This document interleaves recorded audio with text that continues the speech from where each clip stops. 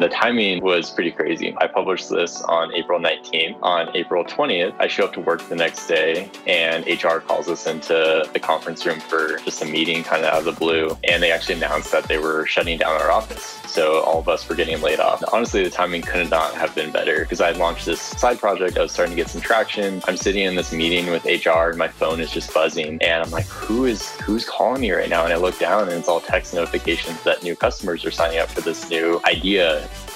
Welcome to Yaro's podcast, where you'll discover the stories behind world-class performers, business builders, and enlightened leaders. Can you believe it? This podcast started in the year 2005. It was one of the very first interview podcasts ever published, and I've loved doing it ever since the very start. However, the most important thing to me is the fact that you're here listening to my show. It means a lot to me. I put a lot of work into this, and it's all for you. Now, whether you're a long-term listener or perhaps this is the first episode you've ever downloaded, make sure you subscribe if you have not done so already. It's easy to do. Just open up an app on your phone or perhaps your computer, wherever you listen to podcasts. Could be Apple or Google, Spotify, YouTube, and just click that subscribe button and you'll get all my latest episodes as I release them. Thanks again for listening. Hi, this is Yaro, and thanks for downloading today's episode featuring Ryan Bourne, the founder of Cloud Campaign, a social media content and distribution tool that he founded and has grown to 1 million a year in annual run rate. So it's a big milestone that he just passed here in 2020. September actually was when he hit that goal, which I discovered actually because I found his company listed in indiehackers.com, a website that I spent a bit of time on recently. It features a lot of founders and companies, and people kind of keep a diary of how their business is going, all the behind the scenes stories, kind of like blogging back in the old days, but it's all on this one site. Great community there. And because I saw a connection to Ryan, in fact, through Noah Kagan, I decided I should try and get Ryan onto the podcast to share what the journey was like to get to that 1 million run rate with his social media SaaS, software as a service company. So you're going to hear that interview with Ryan coming up. He shares the full story going from, college graduate to intern to employee to this first side hustle, which ended up actually failing, and then the pivot from that to the current version of Cloud Campaign, and then how they ramped it up to $1 million in annual run rate, and even took on investors. He's done a seed and an angel round as well. So it's well and truly becoming a proper startup company with venture backing, co-founder, a team of 10.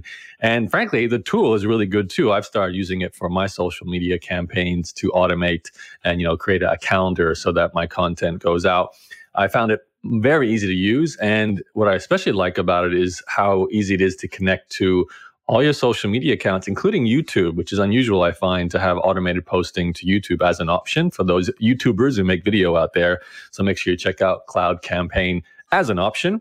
But more importantly, this is a great interview with a SaaS founder. So if you're interested in SaaS or any kind of software-based startup and how someone was able to go from a standing start, basically created himself, have some failures along the way, and then almost give up, in fact, but finally have a breakthrough, discover some powerful marketing methods that help take things to the next level. You're going to hear all of that in this story with Ryan. I hope you enjoy it. Let's begin now. Hi, Ryan. Thanks for joining me today. Hi, Yaro. Thanks so much for having me. So I'd love to learn about the backstory behind cloudcampaign.io, which is the company I discovered you through, or correctly, I actually discovered you through Indie Hackers. That's a website that I've been spending a bit more time on. I know you're a fan of using Indie Hackers as well, kind of a place to track the progress of your business, but also see what other people are doing and talk to other entrepreneurs. I came across your company, and then I just read a little bit of a background about what you were doing. What's interesting about Indie Hackers is you can reveal your run rate as you tell your story, which you were very generous to explain. I think the last post I saw from you is you just hit the 1 million annual run rate mark back in September of 2020, which is awesome. Congratulations. Thank you.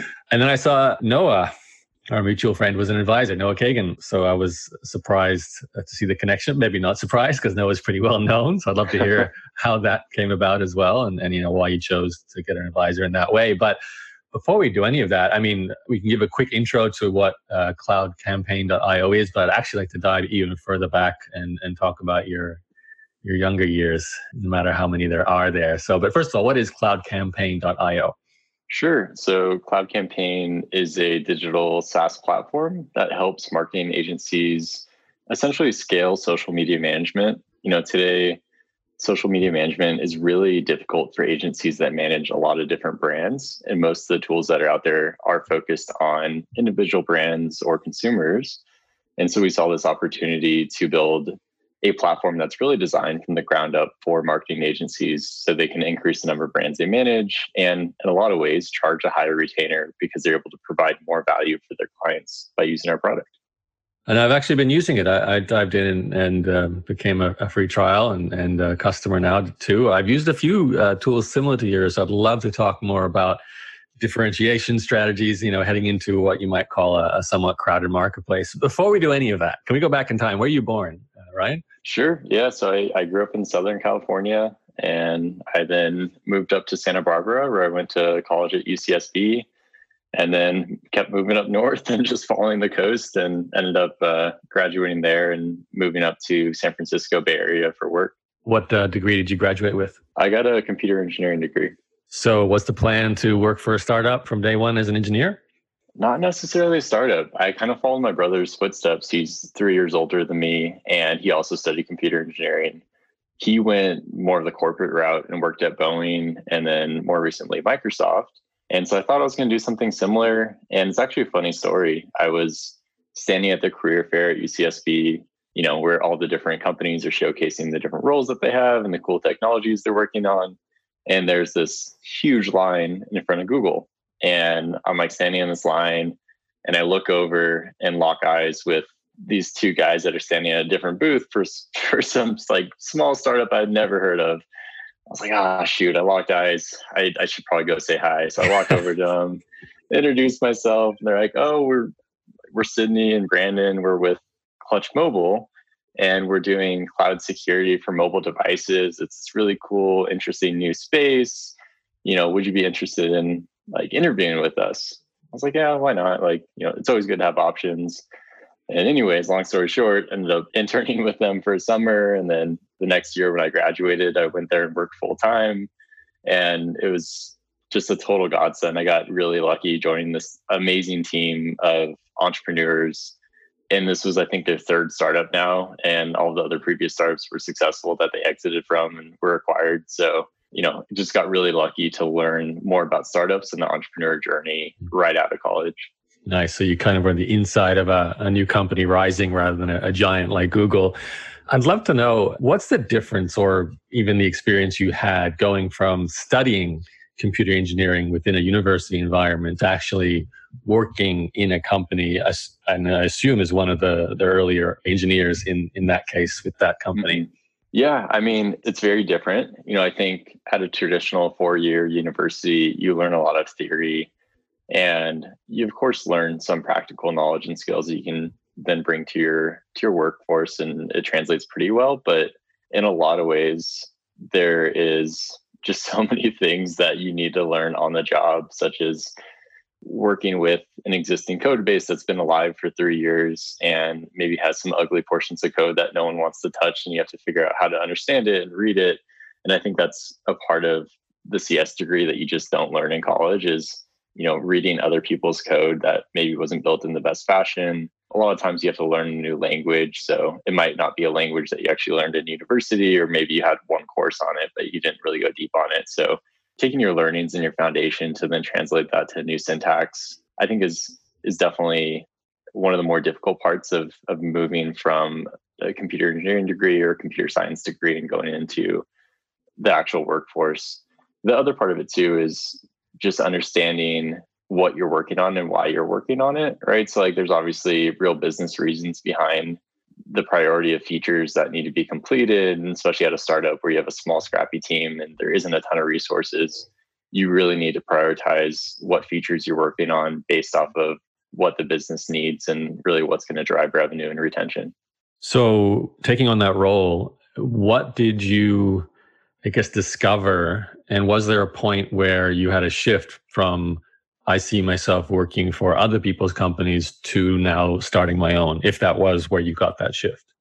Yeah, it definitely happened around that time. And I think a big part of it is just realizing that the founders of the company were just normal people, right? Like sometimes you see Jeff Bezos on the internet or Mark Zuckerberg, and it's really hard to relate to them. And you're like, no, I'm not an entrepreneur because I don't look like Jeff Bezos. But the reality is there are thousands of other entrepreneurs that look just like you that are starting successful companies that you probably don't hear about because, they're moderately successful and they're not worth billions of dollars.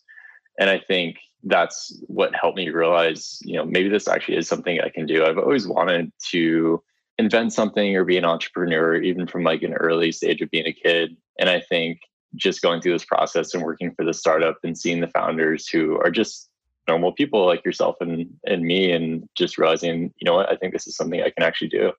You saw the founders on a day-to-day basis, so you knew what their life was like. Was there any kind of takeaways where you saw, okay, I know I need to do this when I start my own company based on what you saw them doing, or perhaps the opposite, don't do what they're doing when you start your own company? Yeah, I mean, it was slightly different. So I guess for context, the startup that I joined was VC backed. And at the time, I wasn't wanting to raise money. I was hoping to just bootstrap a business.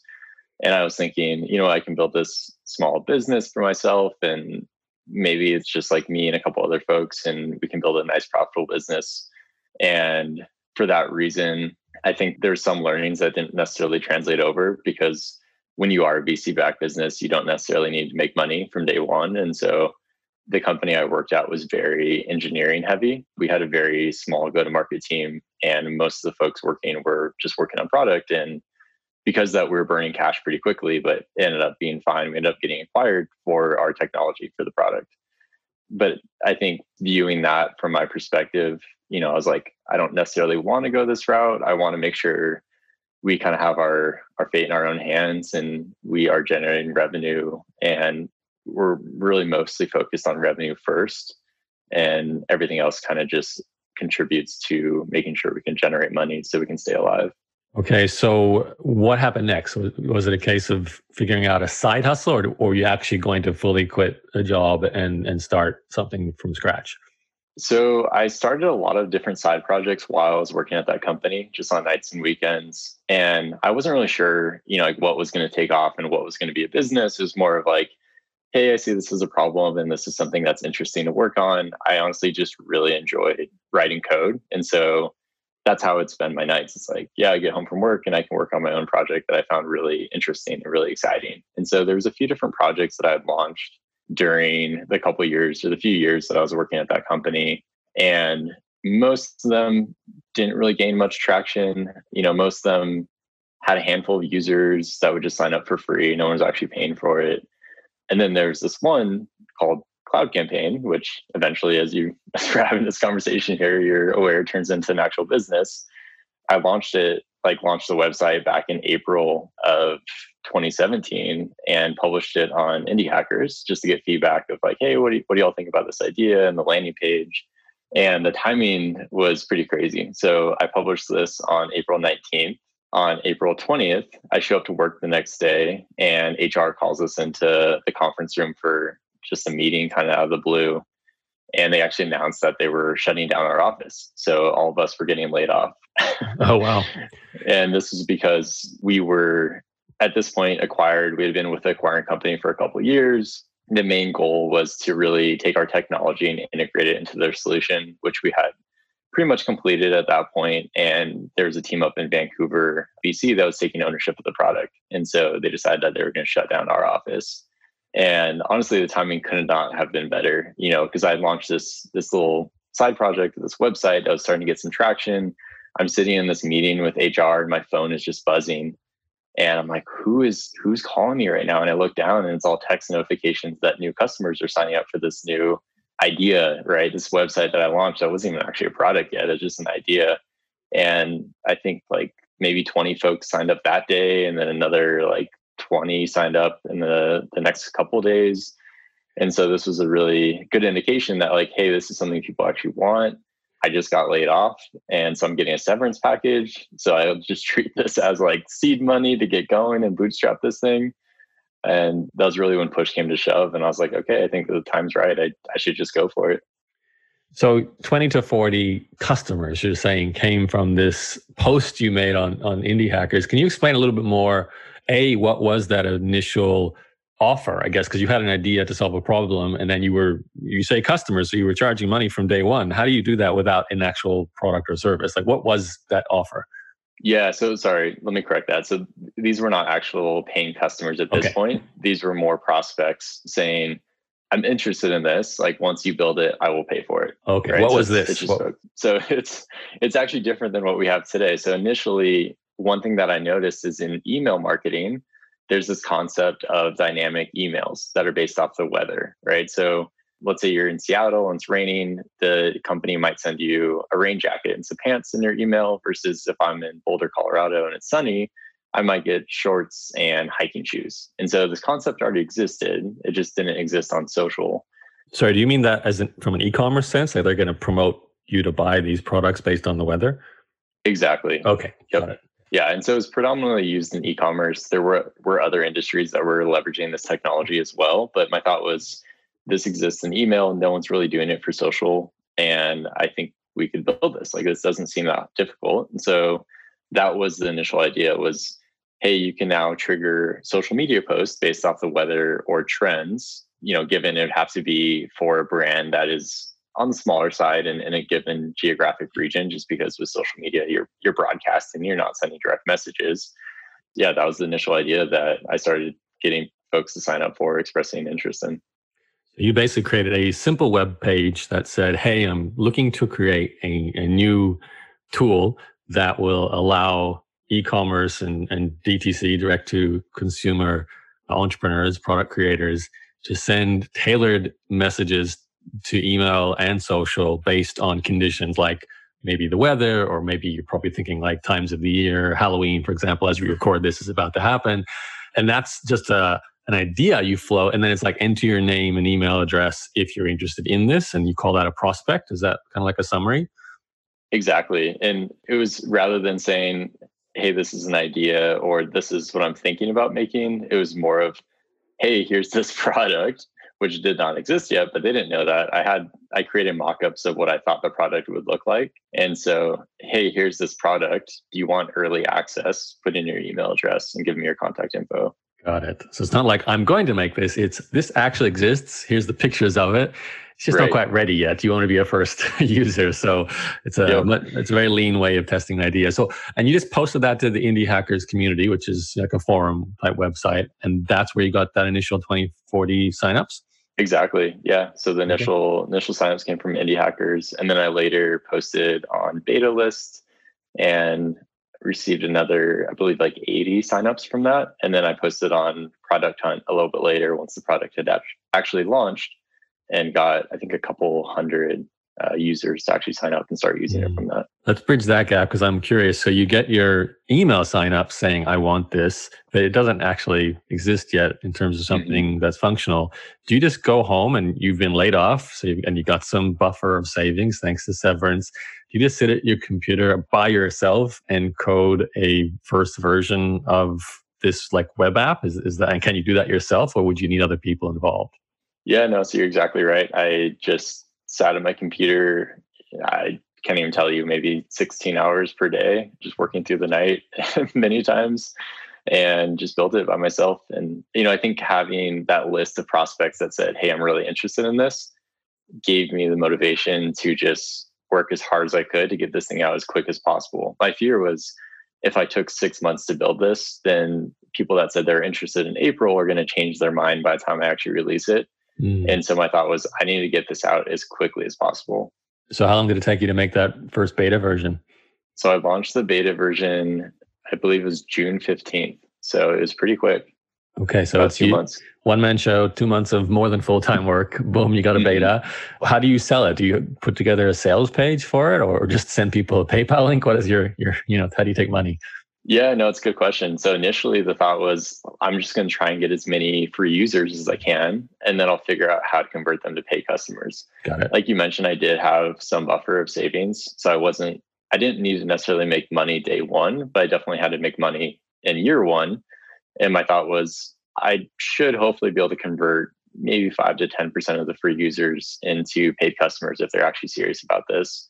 And so I didn't worry about billing until closer to the end of the year of 2017. Okay, nice. So you send it out just with a registration form then to create an account.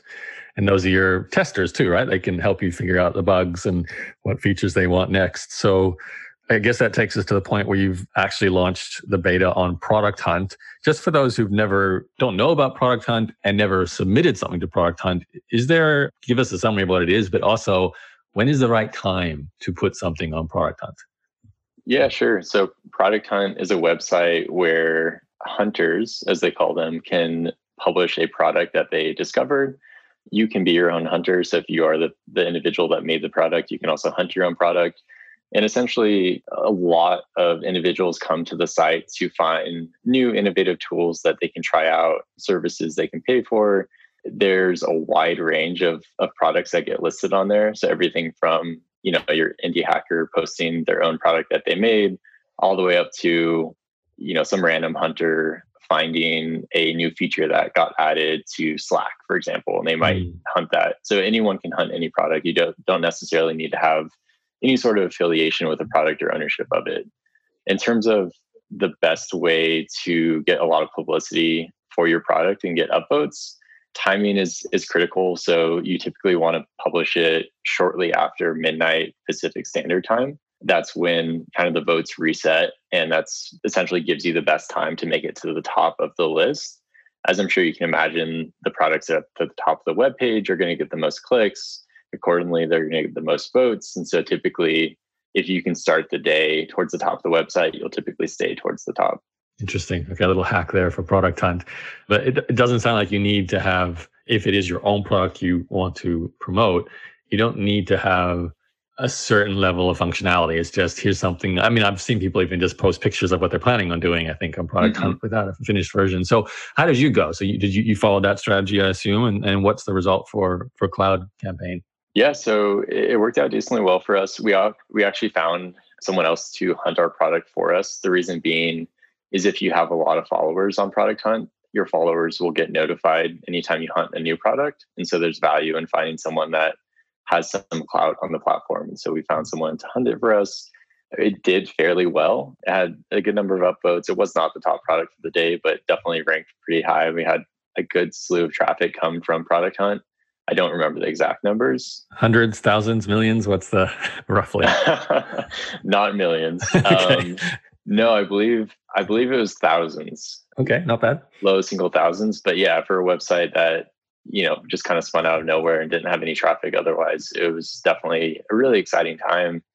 And I believe at the end of this, after the few different launches we did, had about 300 folks that were now using the platform for free. Okay. Now we should clarify at this point, Cloud Campaign has nothing to do with what it currently does. It's still about tailored based on weather and so forth campaigns for commerce.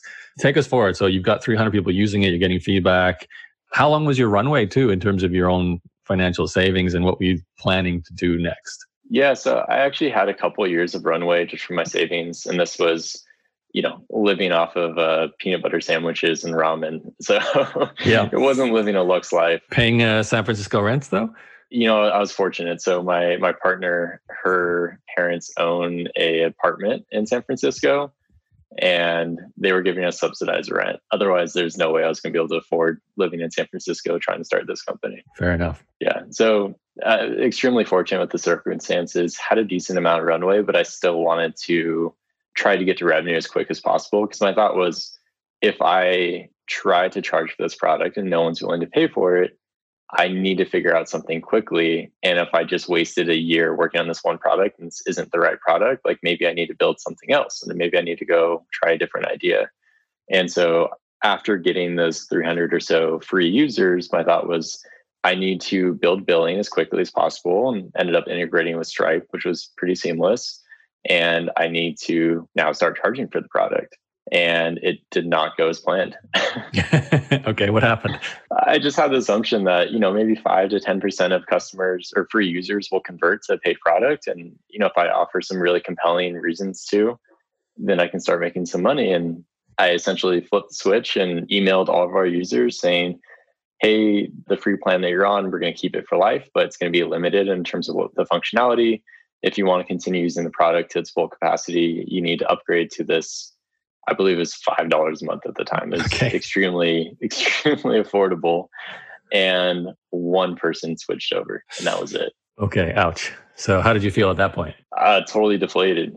I thought, man, I thought I was doing really well. I thought these 300 users loved the product. At the time, I didn't really have any sort of analytics to see how active these users were, right? Like I didn't know how frequently they're logging in, how frequently they're posting their social media accounts.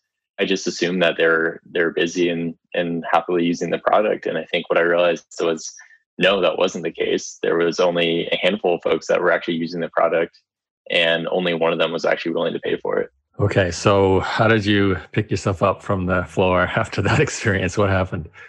Yeah, so I had some friends that were starting a company around the same time, and they were going more enterprise. And it just seemed like, okay, I can take kind of control of the reins here, and I can force this to work by going down a similar path. And so instead of just focusing on marketing, I pulled on some connections to get in touch with Mint. So like TurboTax and Mint, which are both Intuit companies, I got connected with their marketing team and I pitched them on the product. And, their response was, wow, this seems really cool. It seems really innovative. I haven't seen anything like this.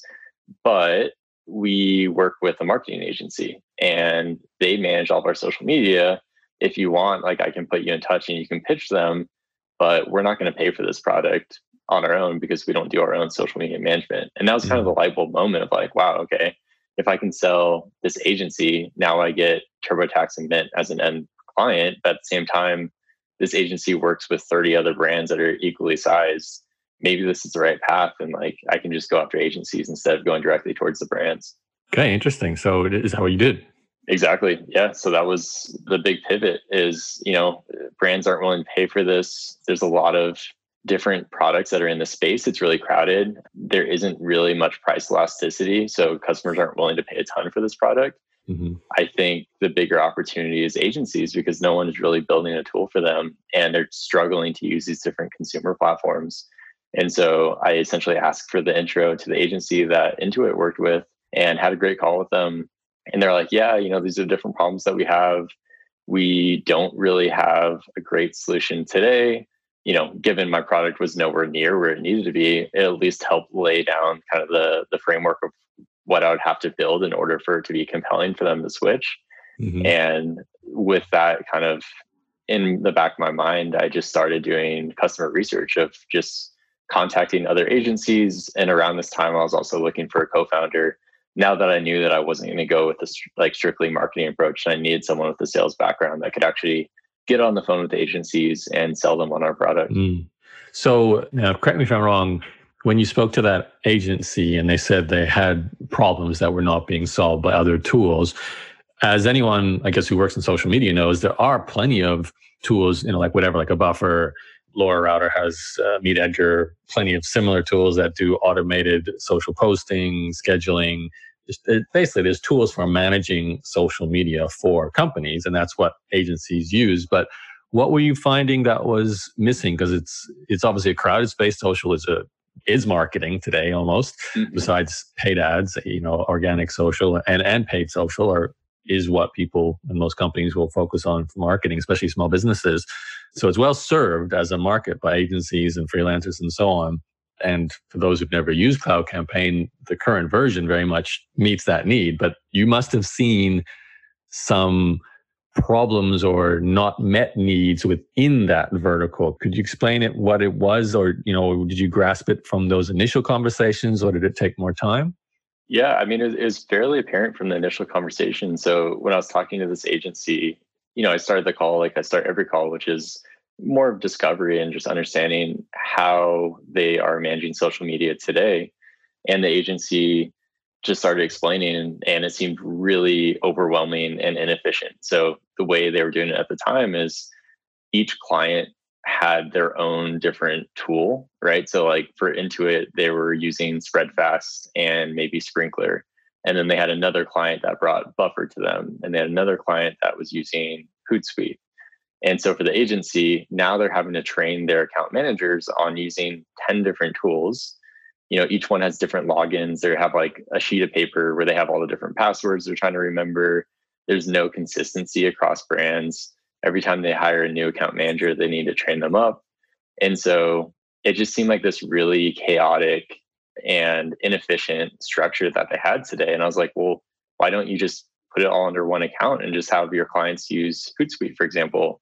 And they're like, yeah, we tried and we just can't. The problem is Hootsuite wasn't built for multi-brand management. And when you try to put 3, 5, 30 different clients in there, it's all commingled. And we've had issues where account managers actually post the content to the wrong client. So they're managing social media for Mint. And now they just posted one of Mint's posts to, let's just say Coca-Cola, which wasn't the case, but, let's just say one of the other clients. And that's dangerous. Just a huge issue, right? Yeah, you lose that contract pretty quickly. Lingerie posted to the Coca-Cola account or something, So, yeah. Okay, so two things. You want to get a co-founder, and obviously you now have a plan to build what sounds very much like an almost completely new company compared to what Cloud Campaign was. So did you have to start brand new code base from scratch, or was there something you built from your previous beta that was still usable for this new plan? Yeah, I mean, fortunately, most of the product was reusable. There were portions of it. So I called the weather-based posting triggers. That was the predominant feature of the product. And that quickly became a little side tab now. And the main focus was, I know it was. Your first idea. What's funny is I tried to let that feature live on for about 1.5 years, and customers were constantly confused. They're like, what is this? I've never heard of this before. And I was like, okay, it's time to just sunset it. Let's remove it from the product. Oh, sad day. Yeah. But yeah, so anyway, fortunately, a lot of the product was reusable. We kind of just shifted the focus. So there was more focus on the content library, and everything revolved around content. Started adding in new features that agencies needed, such as client approvals and client reporting. But kind of the bulk of the system stayed the same, and just started tacking on more agency features to make it work for them. And then, of course, making it so an agency can have multiple workspaces is what we call that. And each client gets their own workspace. So you don't run into that issue of posting the wrong content to the wrong client's account. Got it. So you keep saying we. Did that mean you had the co-founder and a team with you by that point, or is that still the royal we? It was just you, really?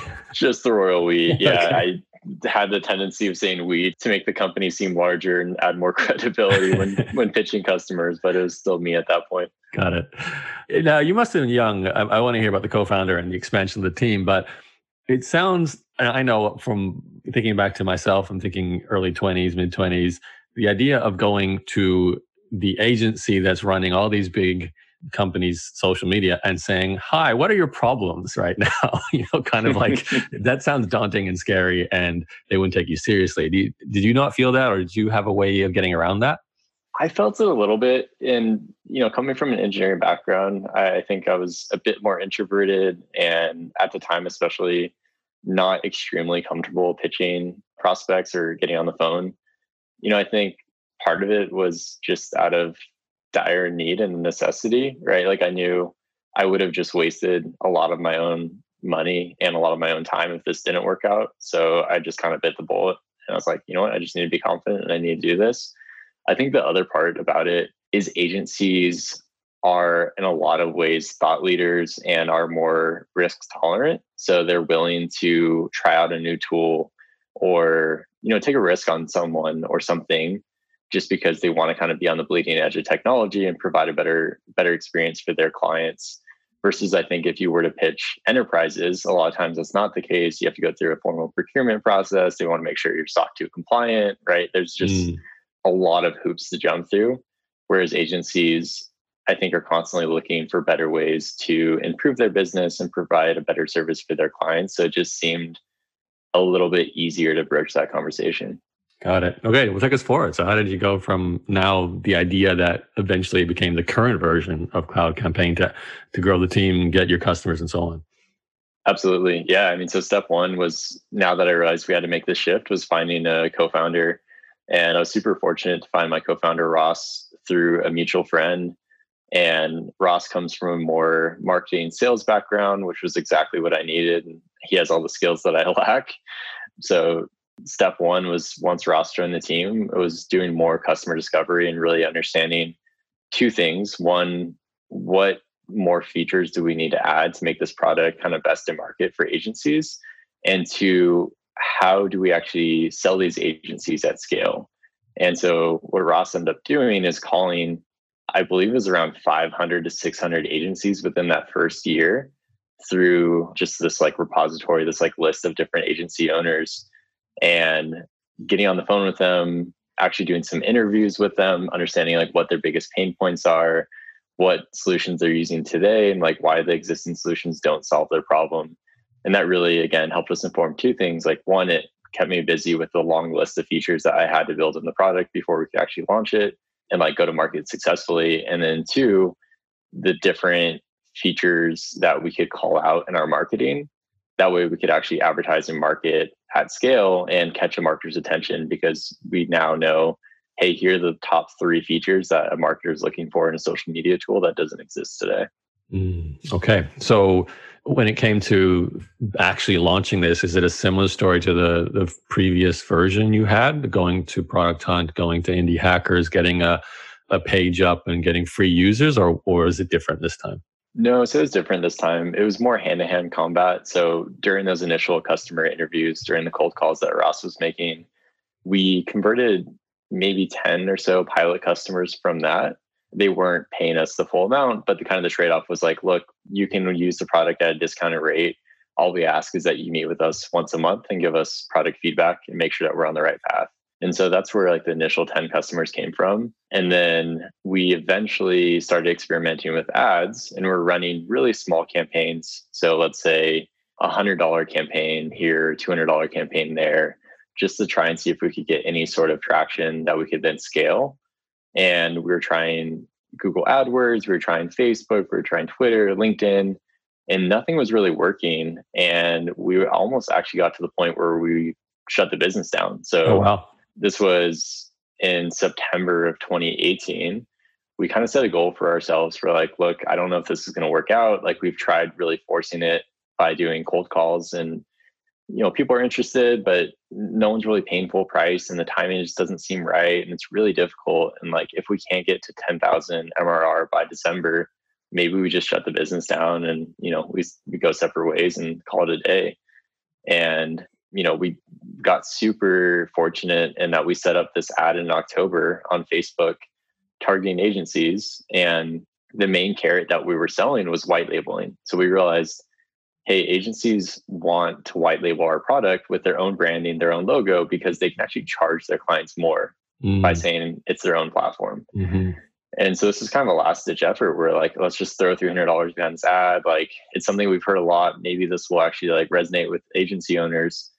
And sure enough, almost overnight, our business changed. And we just had a ton of leads of customers saying, or prospects saying, hey, I want to demo this. I want to learn more about what this product is. And we actually fell short of our 10K MRR goal for the end of the year, but we got extremely close to it. And we're growing by, I believe it's about 20 to 25% month over month at that point. So, and this is like end of 2018, and now you're at 1 million annual run rate. So obviously it's grown about 8-fold, something like that, 8.3-fold.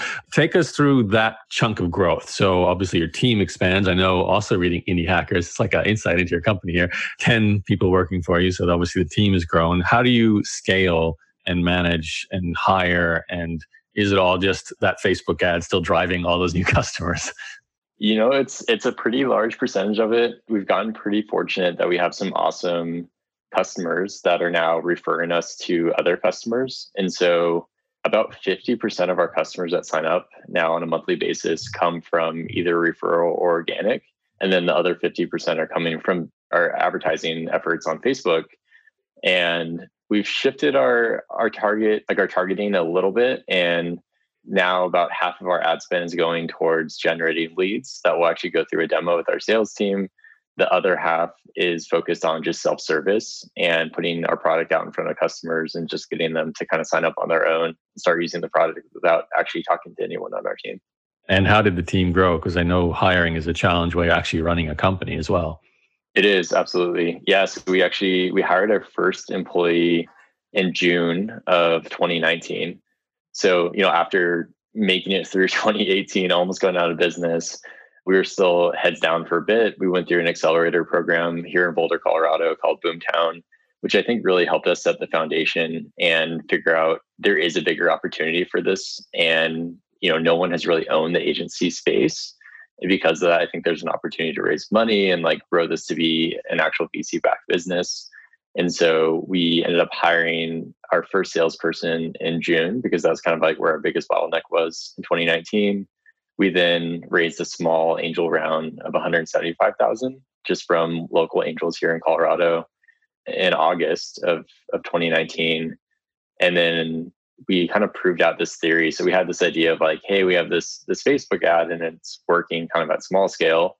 We're getting 8 to 10x ROI on it. Our payback period was about a month at that time in terms of our CAC to our monthly subscription. And so the numbers made a lot of sense. And the thought was if we can just add a little bit of money to this and it continues to scale, we could have a really big business on our hands here. And so we raised that 175,000 to just prove that out. And everything scaled exactly as we were expecting it to. And so we said, okay, if we can do that with 200,000, what could we do with, let's say, $1 million? And so we set out to raise a more formal seed round in October of 2019, and then ended up closing that in January and raised 1.5 million. And then that just gave us the fuel to double down on our acquisition channels, but then of course grow the team kind of in all areas of the business. So what's it like raising money the way you did? Because that's a big transition from bootstrapped to angels to seed or A round. That means, not running the company. It means pitching. It means doing presentations. It means putting together documents with financial figures and, nice PowerPoint presentations and so on and so forth, right? How did you find that? As I'm assuming the CEO founder, you're the one doing a lot of that as well. Yeah, it was extremely time consuming and really difficult. And, it's worth noting at that time when we were raising the seed round, I was the only person working on the product, right? So everyone that we had hired, well, the one person we had hired in June, Andrew, was on our sales team as an account executive. And then we hired an SDR, Becca, in December while we're in the middle of raising the round, who is an SDR. And so during this process, I'm trying to make sure there aren't any bugs in the platform and make sure the platform is stable and the project is still continuing to progress. But as you mentioned, the majority of my time is focused on getting our financials together and building a deck and pitching investors and just managing, honestly, emails and responding to investors and making sure that we're staying top of mind. And it was extremely difficult and I think really stressful for me, just seeing that the product was kind of sitting stagnant for a bit for the first time since I started the company while I was just out kind of doing the roadshow trying to raise money. It must be exciting though when the money does close and you can now spend it. But how does it feel like having a boss in inverted commas? You've got bosses now with investors. Do you feel any different pressures to perform at a certain speed now that you might not have otherwise? I think it's honestly been great. I think it's helped us think a bit bigger picture and see the bigger opportunity in front of us. I mean, we're fortunate in that we still have board control. So we gave up one board seat and then Ross and myself both have board seats. So if there ever was an issue where we didn't agree, we'd still have the ability to kind of choose the direction we want to go in. But there hasn't been a situation yet where we haven't agreed with our board and our investors. We've been really deliberate about finding investors that believe in the vision that we believe in. I think sometimes money can be blinding and folks just say, yeah, you know what, we don't see eye to eye, but like, let me just take this money and we'll figure it out later and we'll work it out. I just don't think that's the right approach. We were really fortunate that we had about 2.5 million soft circled for our seed round. And so we were able to pick and choose which investors we worked with because we only took 1.5 million. So there's a few investors that we did not go forward with. And I think because of that, we were able to find the right investors that were previous operators. They've ran companies of their own. They know what it's like. They've been through the ringer. And I think just taking that approach, we've been really fortunate in having a board and a group of investors that completely back the direction we're going in and the decisions that we make. Is that where Noah comes into this as well, or is he a special case? So I actually connected with Noah a while back. Yeah, this was back in the early days when I wasn't sure if we were going after agencies or going after e-commerce. And that's when I initially connected with Noah. And it's kind of a funny story. So Noah's fairly well known. He has his own very large audience. He publishes YouTube videos and podcasts for folks that aren't familiar with him. And I was listening to one of his podcasts, and he always ends his podcast with a question. And so I just sent him a tweet and answered his question to his podcast. And the next day he messages me and he's like, "Hey, like, what's Cloud Campaign? Are you building this on your own? This seems really interesting. Like, how do I get involved?" And that's how the conversation started. And I think this was in 2018. So this was like right around when the company was going out of business and like we weren't really sure what was going to happen. And like Noah was just focused on keeping me accountable. And he's like, "Dude, if you want to make this work, you got to put in effort and like pick up the phone, stop building the product and just sell this thing." And yeah, I think it was really helpful. And honestly, just like the motivation of having him push me was good at the time. And he came on as an advisor too. So that's a more formalized role. And that happened before you raised funding. So I guess that was almost like the start of you looking for investors that could be strategic and help you with growth as well. Yeah, to an extent. So Noah didn't actually invest, but he was more of just like a mentor advisor role. What's funny is I had offered Noah advisory shares at the time. I was like, "Hey, I really appreciate you helping me so much and I want to compensate you for it. Like, let's formalize an advisor agreement and I'll give you some equity in the company." And he wasn't interested. He's like, "No, dude, like, don't give me any of your company. I'm just happy to help. Like, I love the grind. I love the fact that you're just going for this.